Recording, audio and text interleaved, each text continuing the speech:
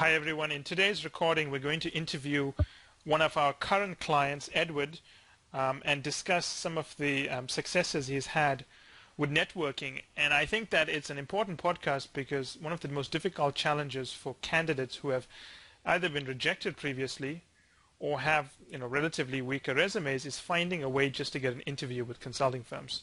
So thank you for joining us today, Edward. You're welcome. Thank you.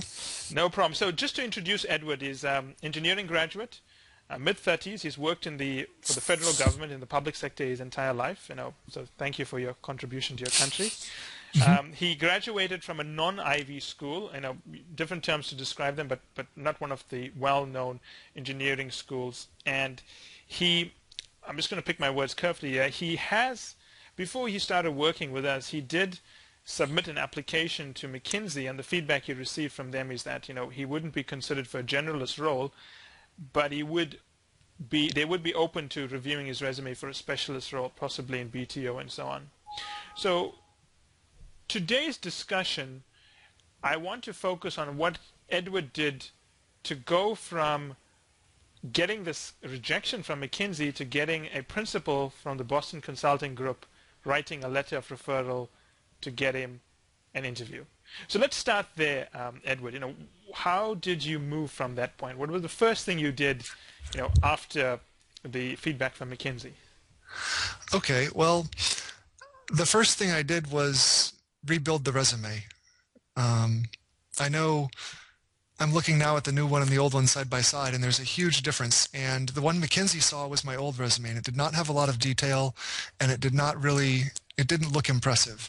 And so the first thing I did after getting the rejection was basically spend 2 or 3 months rewriting my resume from scratch. Did you enjoy that process? Yes and no. Mostly no. It was very challenging. I'm glad I did it. I did enjoy it, but it was also, you have to take an honest look at yourself, and you have to really think through everything you do. So it's painstaking in some regards. Give me some examples of things that you changed that you hadn't considered important but turned out to be important in your new formatted resume. Things that I had not considered important that I now consider important. Let's see. Well, basically, my earlier resume was the one I had been using from college, and it did not have any detail at all. And that was important. I'm a conceptual thinker oftentimes, and it turns out, so I've learned, that a lot of people are not conceptual thinkers. They like details. They like knowing numbers. They like knowing the specifics. So basically every bullet point that was in my resume, if I could use it, it had to have detail added to it. And then at the same time, my old resume, I was listing my roles and responsibilities. I wasn't thinking about my accomplishments and my achievements. A role and responsibility is interesting, but what matters to someone evaluating you is what you did with that responsibility or what you accomplished in that role. And so I had to restructure my resume around what I accomplished and what I achieved in my given roles with the responsibilities that I had. So a lot of content changes, and 3 months is a long time to do that. So obviously you were sending us your resume and you were getting a lot of feedback. Now, I think one of the things that I want you to talk through is 3 months is a long time. Why did it take so long to go through something like 17 iterations of changes? Why couldn't it have been done in 1 or 2 or 3 edits? Well, I think there's 2 reasons for that. One of them, the first one is that you can't turn it around quickly. If you're really going to think about a bullet point on your resume, you have to really think about it. And it's not something you can do in 15 minutes. And in fact, maybe in an hour, after an hour of thinking, you can rewrite the bullet. But then you want to come back 3 days later after it's been mulling over in your head on the back burner to revisit it again to see if you still like it or if there's a way to get it better. And so for every change you make, it requires that level of thinking and understanding about it. At the same time, I was learning I'd never done this before, so I was climbing a learning curve as well in terms of learning how to add detail, what kind of detail is appropriate, learning how to phrase my accomplishments, and learning how to use language that makes sense in management consulting as opposed to language that makes sense in the government or to an engineer. So that's a good point because you obviously have a very strong engineering discipline. You've been in that field your entire life. That's all you've done. How hard was it for you to write about things you did in detail but in a language that anyone could understand who had no engineering background? Thinking back on it, it was a very difficult thing to do. I recall a number of our sessions where the feedback was just very challenging because you would say something like, Edward, I don't understand what this means at all. This makes no sense to me. And so I thought when I wrote it, after sitting there, just like I described, for an hour or two really thinking about it, I thought that I had used clear, obvious language, but clearly and obviously I had not. So that was a really big hurdle, and that's where a lot of the pain and the frustration came from, I think. But obviously it worked out. You've got a good resume. I think it's obviously bearing a lot of fruit for you. Let's talk about what you did with your resume once it was ready. Or let's maybe start off by saying why you even went through so much pain to get a good resume.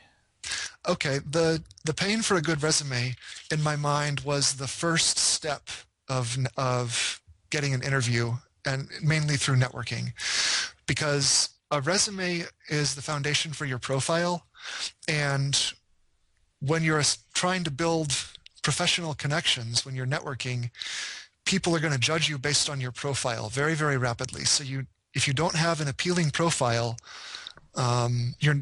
you're going to have a much more uphill battle when you network. It's going to take much longer, and success will be much more difficult.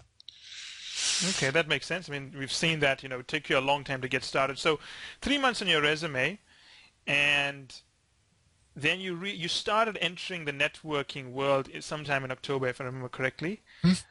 Talk me through your initial thoughts when you began networking. Did you know why you were networking? What were you thinking about this? Everyone uses the word networking. It's become such a cliche. What did Edward think when I told him to network? Okay, so I had listened to all the networking podcasts, I think at this point 2 or 3 times, and I have pages of notes. I still have a stack of notes.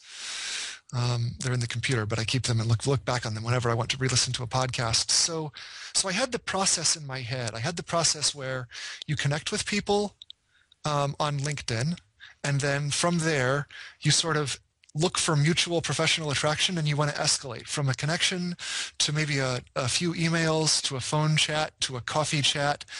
And along the way, you want to get people to like you so that they offer to help you. And then, of course, the ultimate endpoint of an offer to help is a request for an interview. But you may or may not get to that point. So I had that process in my head. However, actually executing it was really challenging for me, because I came in, I remember the first connections I was sending out on LinkedIn. I was so afraid. I was so sure that it would just go miserably, and I would be rejected, or maybe my profile would be blocked somehow if people thought that I was spamming them. So it took a long time for me to understand just the mechanics of, and to become comfortable with the mechanics of executing the process, even though I think I had a pretty clear understanding of what it was at the start. So you knew you were trying to build a relationship as opposed to get them to submit your resume. You had a very different objective from most people when they network. Is that correct? Yes, and at the very beginning, I was clear in my own head about that. Yes. Okay, so let's talk about the first people you reached out to. What was your success rate? So you picked people based on what you thought were similarities in profile, or maybe sympathy towards your background. Yes. And you sent them an email, long emails, short emails. Oh, very short. So I only sent, per your recommendation, the standard LinkedIn connection request. I just said I was a friend, and I let the LinkedIn use its default message. And then I sent that to the first 2 or 3 people, again, like you said, based on having a similar background, a similar technical or government background. And of the first, I think 3 or 4 connections I sent connection requests that I sent out, I think I had 2 accept. And that to me was kind of surprising right off the bat. I was like, oh, wait, what's this? And I responded with a short email to both of them. And email was essentially, thank you for connecting. I'm planning on applying to your firm in the near future. And if you have a minute, I'd like to ask you some questions about, and then I would come up with something like about how you've seen someone with a similar profile make the transition. Or if I thought that their work was interesting, I would ask them about some of the work that they've done, or I'd like to ask about the work you do. And did those emails asking for a chat, did they bear fruit, or was it also, difficulty at the beginning? Um, in the beginning, it was about 50-50, and it maybe a little bit less than that, and that seems to be kind of constant through the networking progress. I think that there's just a factor, like an acceptance factor, where some people will accept your connection and then they'll say, well, I'm awfully busy, but thank you for connecting. And then other people will say, oh, sure, I'd love to. And then you go through the dance of trying to arrange maybe a phone chat or something. And I was always very, very clear right in my first email, I wanted a phone chat. I didn't just want to email back and forth some questions. I wanted to speak with them on the phone. And so then, maybe 30 to 50% of the people would accept, would say yes to a chat. But then of those, the majority might turn into a phone call, but not everyone would, just because our schedule has never worked out. So you were getting some successes at the beginning. People were writing back to you. How did that first phone chat go? The first phone chat, let me see. Let me think back to that one. It would have been... Was it with a partner, or was it with someone below a partner level? It was with a junior person. Okay. But it was, and I recall this distinctly, you describing this in a podcast, junior in a management consulting firm does not mean junior. And so this person had a background like mine and was actually professionally not a junior person at all, but they had a junior position. And the call went really well. We connected professionally and ended up talking for, I think, 60 to 70 minutes and just kept going. And I was asking, I treat it kind of like an interview where I want to figure out what makes the other person tick, what's interesting about their career, what lessons have they learned that I can apply. And so we just kept talking. So let's zoom into that, because I think that's a problem most people have. They just don't know how to keep a conversation going. Okay. Or they don't know when it's appropriate to end a conversation. You spoke for 60 to 70 minutes. I think we can all agree that's a pretty good first call. Do you think that the call went well because you had a similar background, or because of the way you managed the call? Ooh, that's an interesting question. I think both of those factors come into play. Part of it was, although I was speaking to a junior consultant, the person was actually very senior in some other respects, and so they had a lot of confidence themselves. So there was no question about, say maybe me threatening them or something. And so they were very receptive to speaking. But then I think also my demeanor and then how I was managing the call allowed it to keep going. And do you feel that when you started off this discussion, you told me your objective was to build a relationship, not to get them to do anything. Did you find in the call that you were able to stick to that agenda item of just building a relationship, not asking for anything? Was it easy for you to do that? Yes, it was easy for me to do that.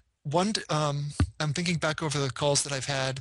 One call actually ended kind of awkwardly because I didn't really have an exit strategy, and I think that the other person was expecting me to start asking for things, and I didn't. I wasn't going there, and so the call was sort of, oh, okay, well, I guess we're done now. So you talk about an exit strategy. Elaborate on that. What I mean is, after you've had a conversation for a while, there needs to be a decent way to end the conversation so it doesn't end in a series of awkward pauses. And in some cases, typically the person you're speaking with will say, well, I have some other engagement, I have to go. And in fact, that's what happened on my first call. The person I was speaking with said, well, my partner is expecting me for dinner, I have to go and have dinner with him or her. But why would you say the second one is awkward? It sounds like the first one ended the same way. Oh, well, what I mean was there was another one where the conversation kind of petered out. Okay. And it would have been better if I had been able to say, okay, thank you for your time. You've given me some insight into what you do. I really appreciate this. Let's stay in touch and just end more decisively. So what you're saying is quit while you're ahead. Yes. Okay. Yes. Sounds good. So we're going through a chronological sequence of events, which I think, our clients would prefer. But I do want to step out of the chronology for just a second, because you had a lot of balls in the air. You were, writing to a lot of people. You were networking. You were trying to connect with people. Mm-hmm. I want you to elaborate a bit on how you used us, and Okay. how often you used us. Did you use us enough? And because I think that one of the problems clients have is they don't know what level of interaction to have. How independent should they be versus dependent? Oh, I was thinking that at the beginning as well. I had no idea what was appropriate. And so I was kind of learning it. But I assumed, and I forget if you mentioned it somewhere, I assumed there should be a lot of interaction until I was cleared to operate independently, basically. And so anytime I was going to send an email to anyone, I would clear it through you. I would just I would copy and paste it into an email to you, and I would say, here's the person that just connected, and here's the note that I'm going to send them. And then I would wait. I would wait for an okay or a you should change this, and then I would send it. But let's talk about the frequency here, because I think that's important. I find some candidates they'll get a response from a partner and they'll only tell me 5 days later. Okay. So I would operate in real time as much as possible. As soon as I received a connection, as soon as someone connected with me, I would write off a quick note and send a draft to you. And then maybe within a day, hopefully within hours of getting the okay, I would then send the draft. So I tried two things. I tried to be responsive to the people who were connecting with me, and then I tried to be operating in real time with you while you were coaching me. And did you feel that this ability to stay hot on the trail was more beneficial than, sort of dealing with networking once every weekend? Oh, absolutely. I think it's critical when someone interacts with you, there's like a tempo that Mm-hmm. the exchange happens on. And so if someone sends you an email, within hours of you sending them a connection request, and you wait 5 days to get back to them, that you're breaking the tempo. So if someone connects with you one day after you connect, then that kind of tells you, okay, well, I have about a day to get back to them. And if you break that and you don't respond to someone in the appropriate time frame, it shows that you're not really interested. I think it communicates that you're not really interested. So it's important to sort of know what that tempo is and follow it. I think at least that was my approach. Yeah, so what I hear you saying is that you've got to create a lifestyle at work and at home where Mm-hmm. you're not unplugged from your email or network, so that you don't break that momentum. Yes, that was actually the logistics were a bit challenging for me because of how I work, but Mm-hmm. I made time, for example, stepping out to my car over lunch or in the morning before I left for work, just so that I could keep things, the worst delay there would be might be a 4 or 6 hour delay if I really needed to get back to someone right away. And obviously, the results have shown on your side. I want to maybe step back into the chronology of events here. You had a few calls, and you were building a style of communication. Do you have any tips for people in terms of how they should communicate? In terms of how they should communicate. Demeanor and so on, language. Because, it's very easy to tell people you have to speak in a professional, polite, friendly way, build a relationship, but a lot of people don't know how to do that. So I want to spend some time talking about how you internalize that and what are the things you did to get people to like you, to talk to you, to refer you to other consultants. Okay, well, so one of the things I was doing, and I was doing this somewhat consciously, was I was thinking about the principles from Dale Carnegie's How to Win Friends and Influence People. Mm-hmm. And it gives a lot of very practical tips if you're not naturally a charismatic social person, and I'm not. It gives you some very practical tips to learn how people read you and what projects well. And so I would try to ask interesting questions. And when I say interesting, I mean interesting to the other person. I would get them to talk about something that they enjoyed, that they were engaged in professionally, and try to ask follow-on questions based on that. And always build and always think positively. I would never really go negative. I would Mm-hmm. never go like fake negative. Like people will make self-deprecating jokes. Yeah. I would avoid those just because fake negative, I didn't even want to go there at all. So I was always staying positive. I was always trying to be inquisitive, like what the other person was doing was fascinating me. And I wanted to learn more about their experience or their insights or their opinions. and build on that. So at any time, because based on where we are in the chronology of events, you've had about 3 or 4 calls. Did you ever ask for help or No. ask for anything? Let's see. I would ask for questions at the Sure. end. And that was really a way for me to make room for someone to offer to help. Okay. I might ask. No, I would never really ask for it. I would ask about, so, you know, what do you recommend for someone in my position or with my background? But that would be during the call. That wouldn't be at the end of it. At the end of So it, that's a question, but you never asked them for reviewing my resume or anything like that. I would never ask, can I speak to you again? Will you review my resume? Can you recommend any? I wouldn't even ask for them to connect me with other people. So your philosophy was that if you did the planning well, the rest would come. You don't have to ask for it. Yes, and if it came or didn't come, that would not change my approach. Well, let's just think about it. That's an important point. Let's assume someone didn't have a great call with you, or you just had a bad day. Did you stop communicating with them, or did you just continue trying to build a relationship? How did you handle that, and why? Okay, so I can think of two examples. One example I did not really continue the relationship, and in the other one I did. And one example was a call early on that I had with a recruiter. I had connected and had a couple emails with a more senior person who put me in touch with a recruiter. And I had a call with a recruiter that was just very flat. It was low energy. Mm-hmm. I felt like I was being read a script, and I was not, I didn't have a chance to come in and ask my engaging questions and show off my, intelligent, witty personality, so to speak. And so at the end of the call, I just got, well, there's our online portal and you can submit an application question that way. Thank you for your time. It was very flat. Mm-hmm. And so in that one, I sent a thank you note, of course. I think I remember that call actually when we were discussing it. Yes. And I didn't understand at the time how much of a failure it was, but it was a failure, and I'm okay with that. So I sent a thank you note saying, thank you for your time. I appreciate, speaking with you. And then I basically mentally wrote that off as a dead end, and so I didn't push against that at all. I assumed that, maybe I'd talk to that person again later, maybe I wouldn't, and I wasn't going to let that affect me, and I wasn't going to try to change that. Another call much later on, this is the call began well, but it ended kind of awkwardly because I sort of missed an opportunity to present my case, so to speak, like why I was doing what I was doing and what my specific plans were. And had I been able to do that, I would have been come across much more impressive.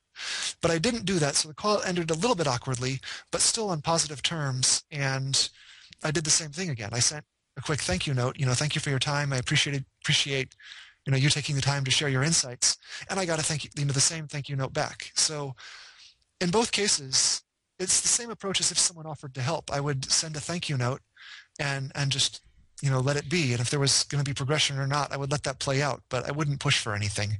Okay. And I know that, there was a situation where I think a principal, a partner was leaving the firm. You wanted your advice on something completely outside of consulting around engineering, and you also offered to help him. That was an interesting one, eye-opening one for me as well, when I began to realize that it really was about building relationships, and that these relationships are not one-way streets, because this was someone who we'd never spoken on the phone. In fact, he, just over email, had connected me with someone else with whom I did speak. And then that was kind of the end of it. So I saw on LinkedIn that he was actually, I think this was right around the holidays. I saw that his position had changed and he had left the firm he was at. And so I sent him a quick note congratulating him on his transition.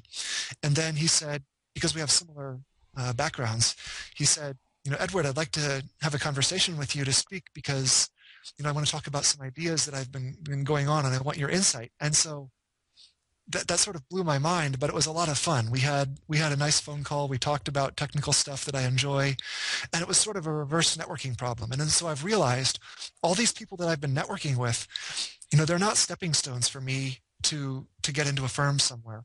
These are actually, they're people just like I am. They were in my position once. I may be in their position in the future, and I have connections with them now. And so if I want to ask something, I could go back to one of them again. And I actually recently congratulated one of the people because I saw that they made the transition to a more senior position. So I sent them a quick email congratulating them. And this person came back to me and said, oh, you know what? I don't think we ever got that phone call.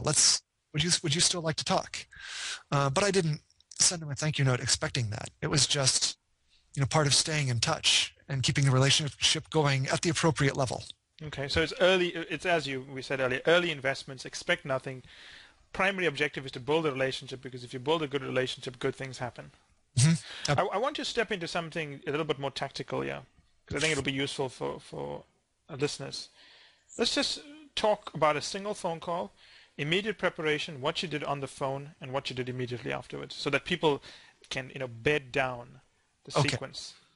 So if I knew I had a phone call scheduled, I would make sure that, and typically I tried to schedule them after work so that I could arrive home and then I could have dinner or do whatever immediate chores I needed to do.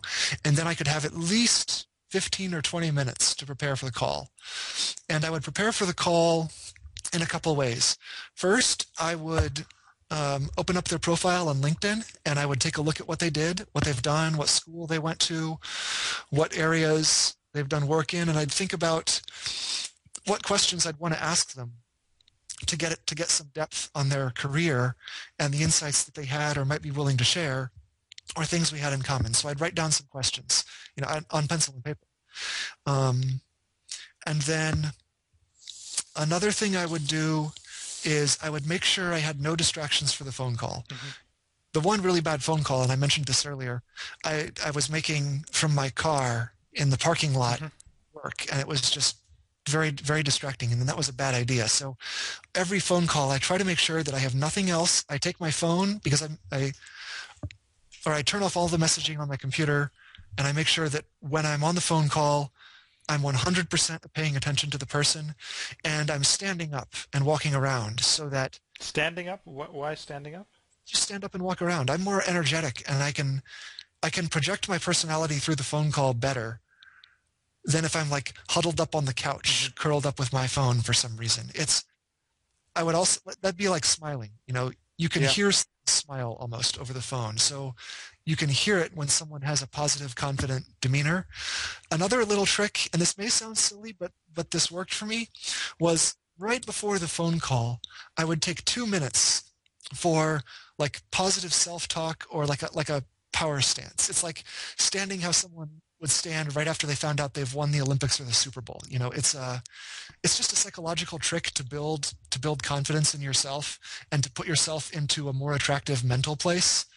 But I would do that just to make sure that I was coming in, with a positive energy, that I was going to be upbeat, that I was going to be able to ask thoughtful, interesting questions, and that I would take notes during the call.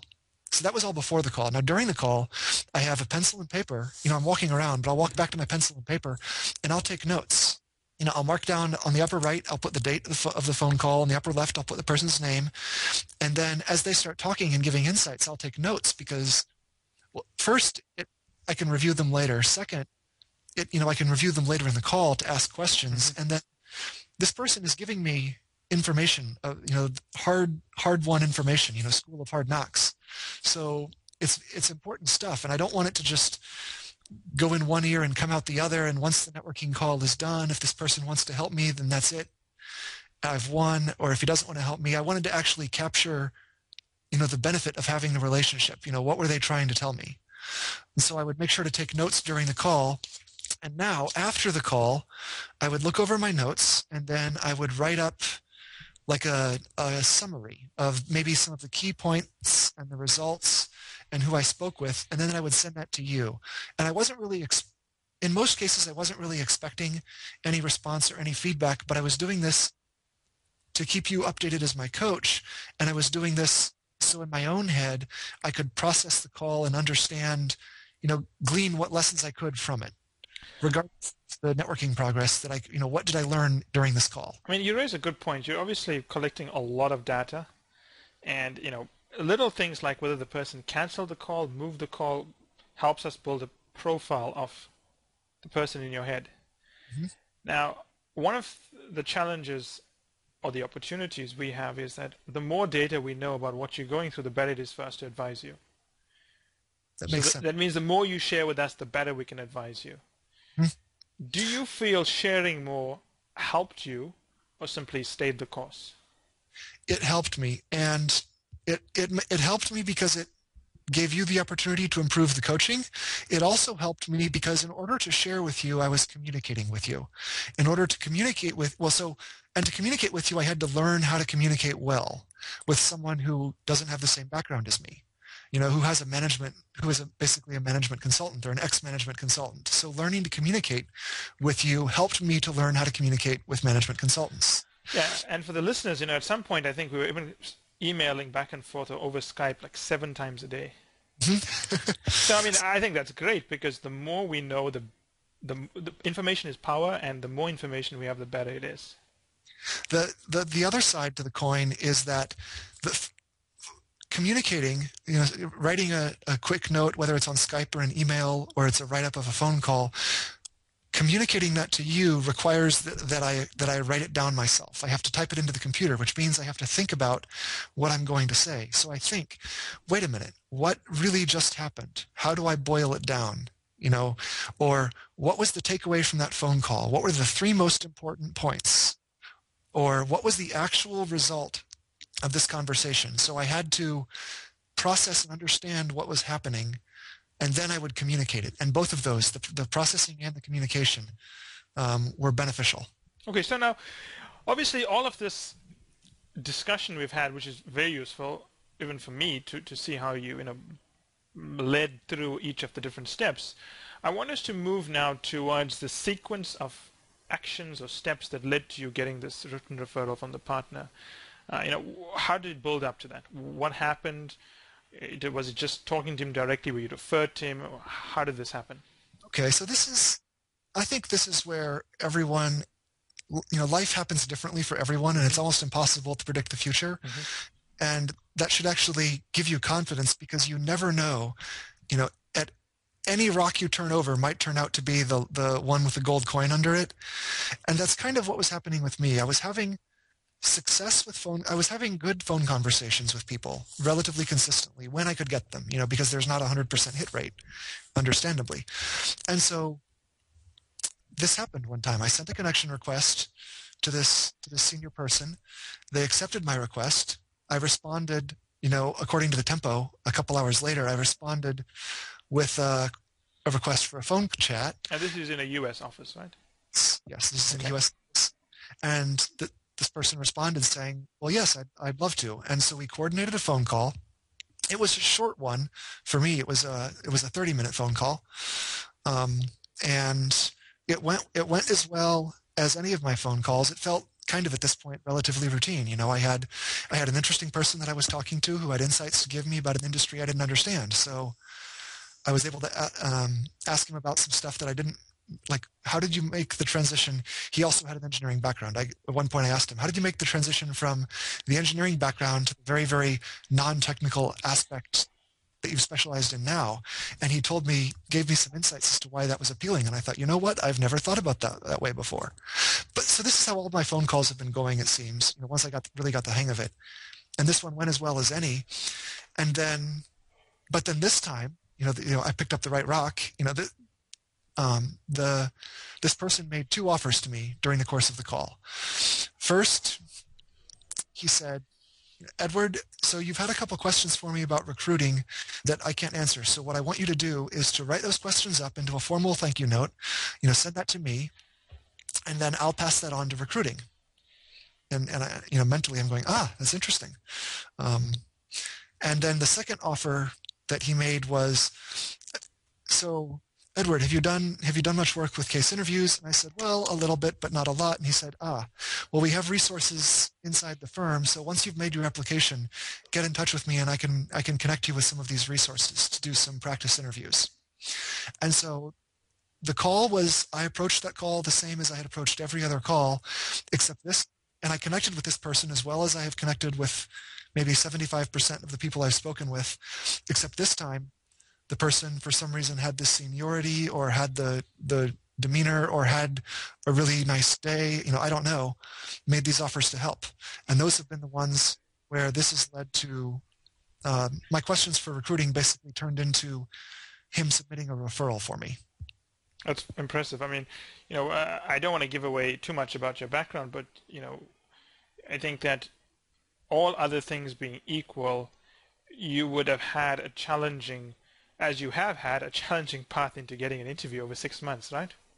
The way I describe it to people is, if there's a stack of resumes sitting in a recruiter's office and they're going through the resumes, what will make a resume stand out? What will make a resume stand out is the school the person goes to, the name brands basically, what school they went to, what employers they've had, what their accomplishments have been. But I have none of those things. What makes my resume stand out is there's a little Post-it note sticking on my resume, and the note is from someone the recruiter knows, saying this person's interesting, we should talk to them. And so my approach with networking was, because I'm not saying I don't have achievements and I don't have, a solid background, but because I don't have any of these things that are going to flag out my resume, what's going to make mine stand out is my relationship with someone that knows the person screening my resume. So you were trying to find a Post-it note. Mm-hmm. Yes. It's a good strategy. Obviously worked. Yeah. So I want to just briefly touch on one point, because thank you for the note for my birthday, for my book. I really appreciated it, where you made the comparison towards dating. I was afraid it's a bit personal, but it's so true. And I want you to touch on that, because I tell that to people as well. Networking is dating. It's just in a different environment, hopefully with different intentions as well. We would hope, with lawsuits and so on. But talk me through that analogy. Okay. So there's a joke on the internet. There's lots of jokes on the internet. There's a joke on the internet about how you're supposed to succeed at dating, in 2 brief steps. And, step 1, be attractive. Mm-hmm. Step 2, don't be unattractive. And people joke, but it's also sad because it's true. But in this case, it's true professionally as well. And you have control over the factors. And what I mean by that is, you're looking for someone, just like when you're flirting with someone romantically, when you're flirting professionally, you're looking for mutual interest. Would I like to work with this person? Do I like the kinds of things that they do? Are they interesting to me? And you're building a relationship that way. And just like with a romantic relationship, you start by just flirting, and flirting is very safe. You can make jokes without being serious, and you can escalate and test if someone else wants to take it to the next level and maybe go on a date. And so with networking, it's the same way. You can check to see if someone wants to make a phone call. That's like escalating. And if they're interested based on the image you project through your profile and through your emails, if that's interesting to them, if that's professionally attractive, then they'll say, okay, let's go to the next level. Let's have a phone call. And so then you're trying to establish a professional rapport with them. And if you have a professional rapport with them, you look into each other's eyes, whatever that means professionally, then maybe they'll offer to do something for you or to take you out on a second date, have another phone call later. So I think the analogies are very, very apt. And a lot of the same qualities that make a person personally attractive in a romantic context make them attractive in a professional context, and vice versa. A lot of the qualities that make you unattractive romantically, and I know a lot about this, make you professionally, because I have not had a lot of success in either realm until recently. So you're saying after you get the offer, you're going to get married as well?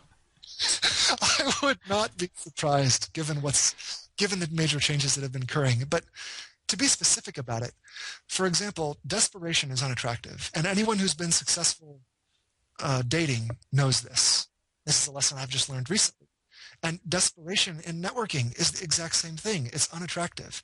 It's like you've given examples in podcasts. If you're talking to someone and saying, oh, wow, you guys are the best. I'd do anything to work with you guys. I think that's just the best stuff in the world. That's not attractive. That's not sexy professionally. No, I agree with you. It's a very good observation. And I always tell people that networking is exactly like dating. It's the same principles, the same ground rules apply. There's no difference.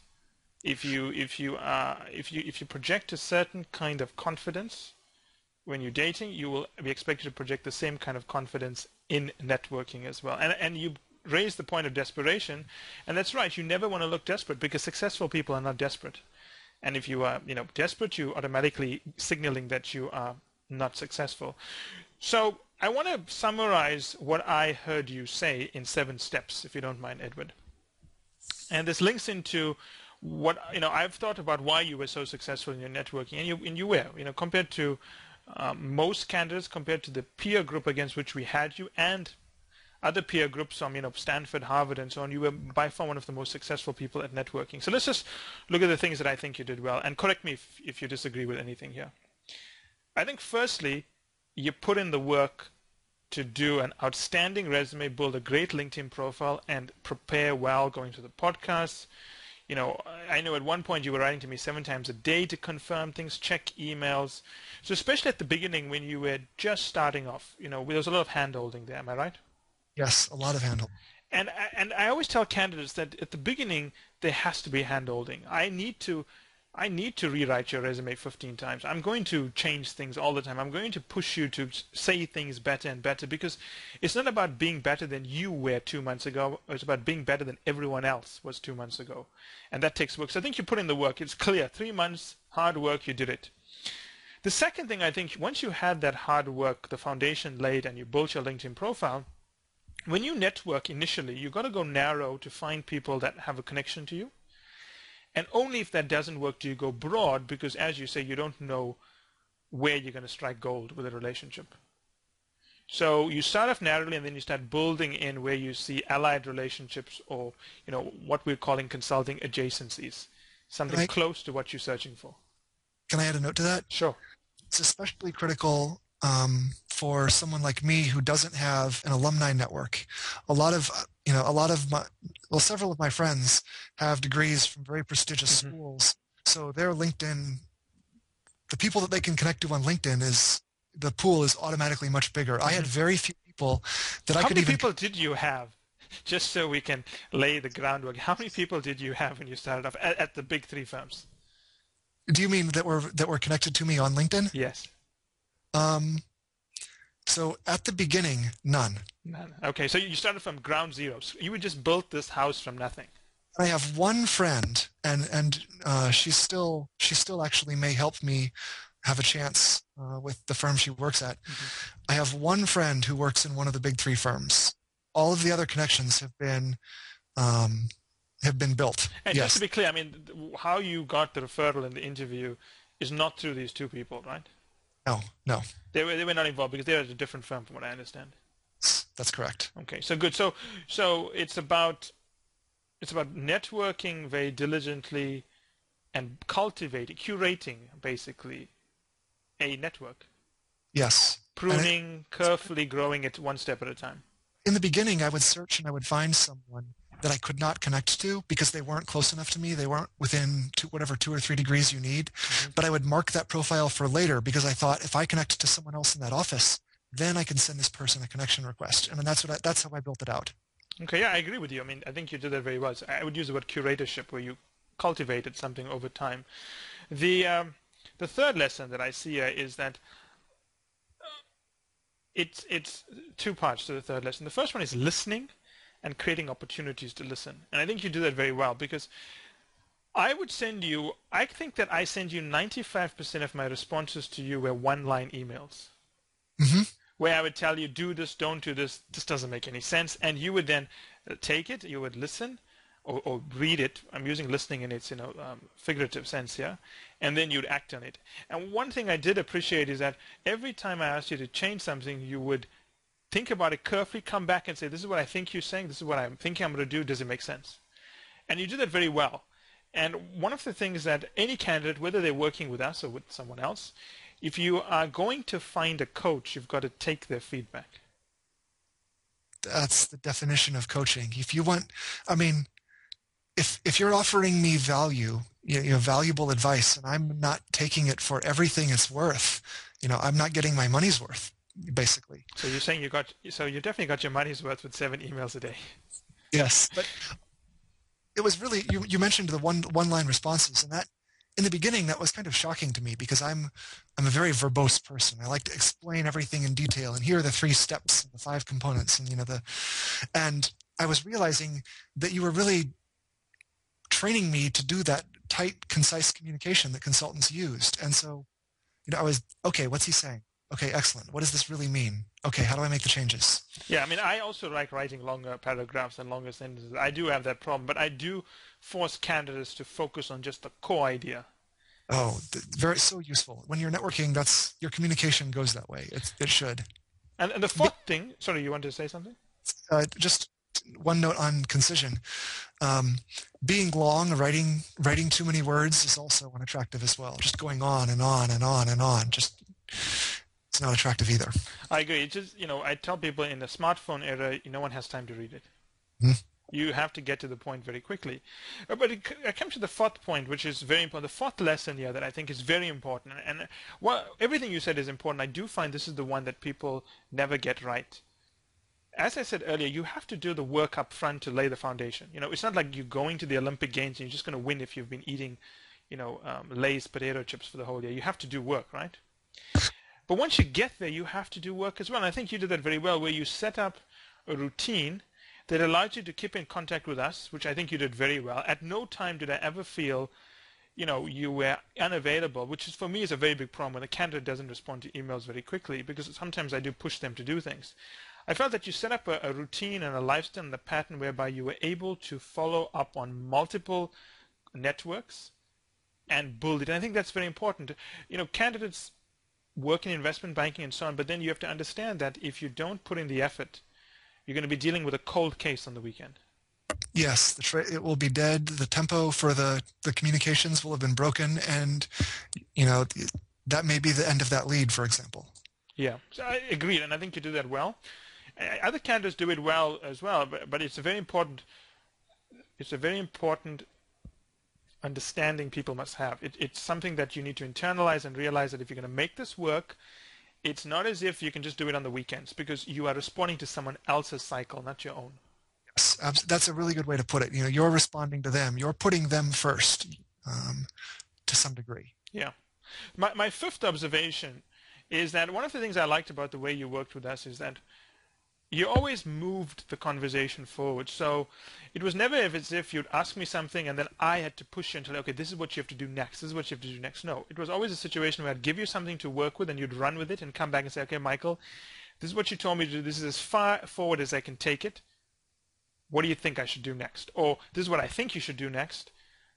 Does it make sense? I do find that a lot of candidates, and I'm not even talking about our candidates, I'm just talking generally, they feel that if they have a coach or a mentor or guide, the mentor and guide is to tell them exactly what to do, and they'll simply do it and report back and then wait for instructions. That's a very interesting insight. The way I thought about that was, I recall this very early on. I would ask you, oh, should I do this? Do you want me to do this? And then really quickly I got the idea that first question is kind of useless. Why don't I just do it and ask for feedback? It's like asking two questions, and your first question is, can I bother you to ask a question? Exactly. It's a very common one. I've got that right now. There's a question in my mind I actually want to ask you, but I'm thinking, no, I'm going to go and do it first, and then I'll send it to him and see what he has to say about it afterwards. I don't need to ask him, should I do this? That's a waste of his time, and it's adding an extra step. I'll just do it because I think it's right, and then take feedback. Which brings me to my sixth point. A lot of people, I think, expect that you're going to build this networking strategy, and you're going to implement it over 2 months, and then we're going to do a feedback session after 2 months, after a month, after 2 weeks. And what I tell people is that networking is constant trial and error. You're going to be constantly doing something. You don't know what the result is going to be. You can never plan where it's going to go. You're going to do it. It's either going to work, it's not going to work. If it doesn't work, we'll discuss the lessons. But because it's constant trial and error, it means constant communication with us. Mm-hmm. Because basically, in a manner of speaking, being consultants, we think in decision trees. Imagine that you're driving on a road and you're facing a fork in the road every 20 meters. And every 20 meters, you have to make a decision. And if you continue for 2 weeks without contacting us, you've made 100 decisions without informing us of the decisions you've made, and you've ended up at a point that we have no clue where you are. Right, and you may have made mistakes that would have been very, very preventable, and now you're at a dead end somewhere. Exactly. So this idea of people don't understand that networking, there's no networking secret. I think that's very important to understand. There is no networking secret.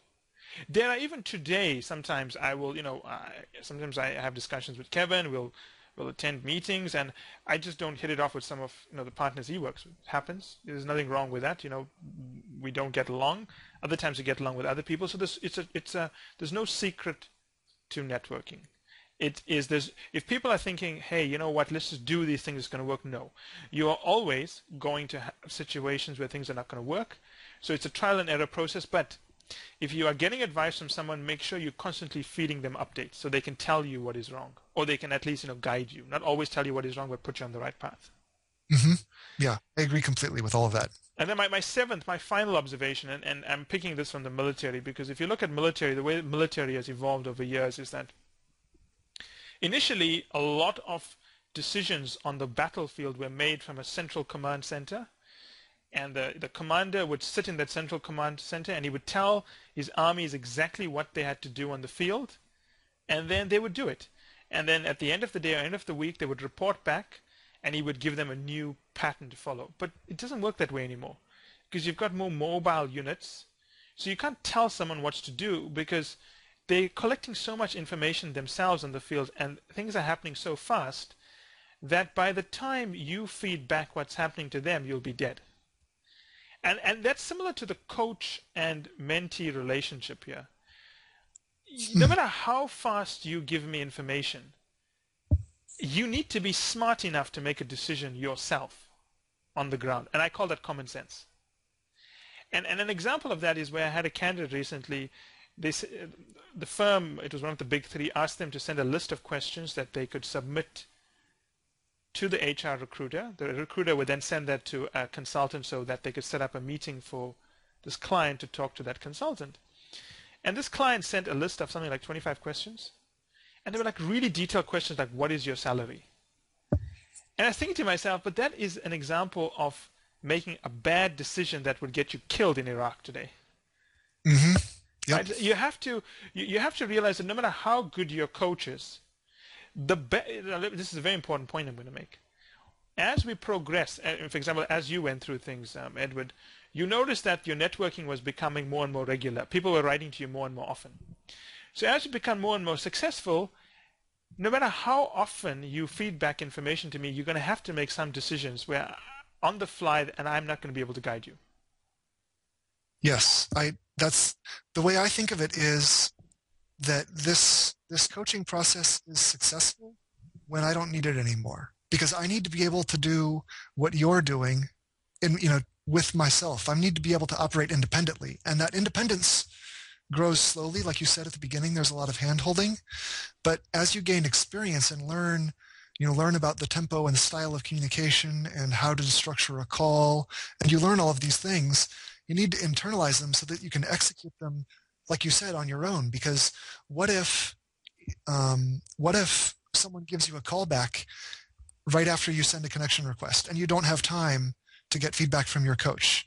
So you need to be prepared, and you want to think about, am I learning to do this on my own? Do I understand why my coach is telling me what to do? Would I have thought of that myself if I had had more time? So I agree completely. You need to learn to operate independently, because things are going to be changing fast, and you don't know, what's going to happen or when you need to do it. So it's almost counterintuitive. You've got to work so close to your coach at the beginning because you're trying to learn as much as he knows to be independent later. Yes. And if you're independent at the beginning, you're never going to build that close enough communication channel so that you'll always be independent but never successful. Right. Then you're not being coached. Exactly. I want to just touch on the point of confidence, because it is a big problem for, I think, anyone. I don't even have to, explain this, but a lot of people assume they have to have content expertise to be confident. Now, clearly, you're quite an articulate speaker. I'm sure that when you were speaking to some of these BCG Bain people and so on, you didn't have the content knowledge.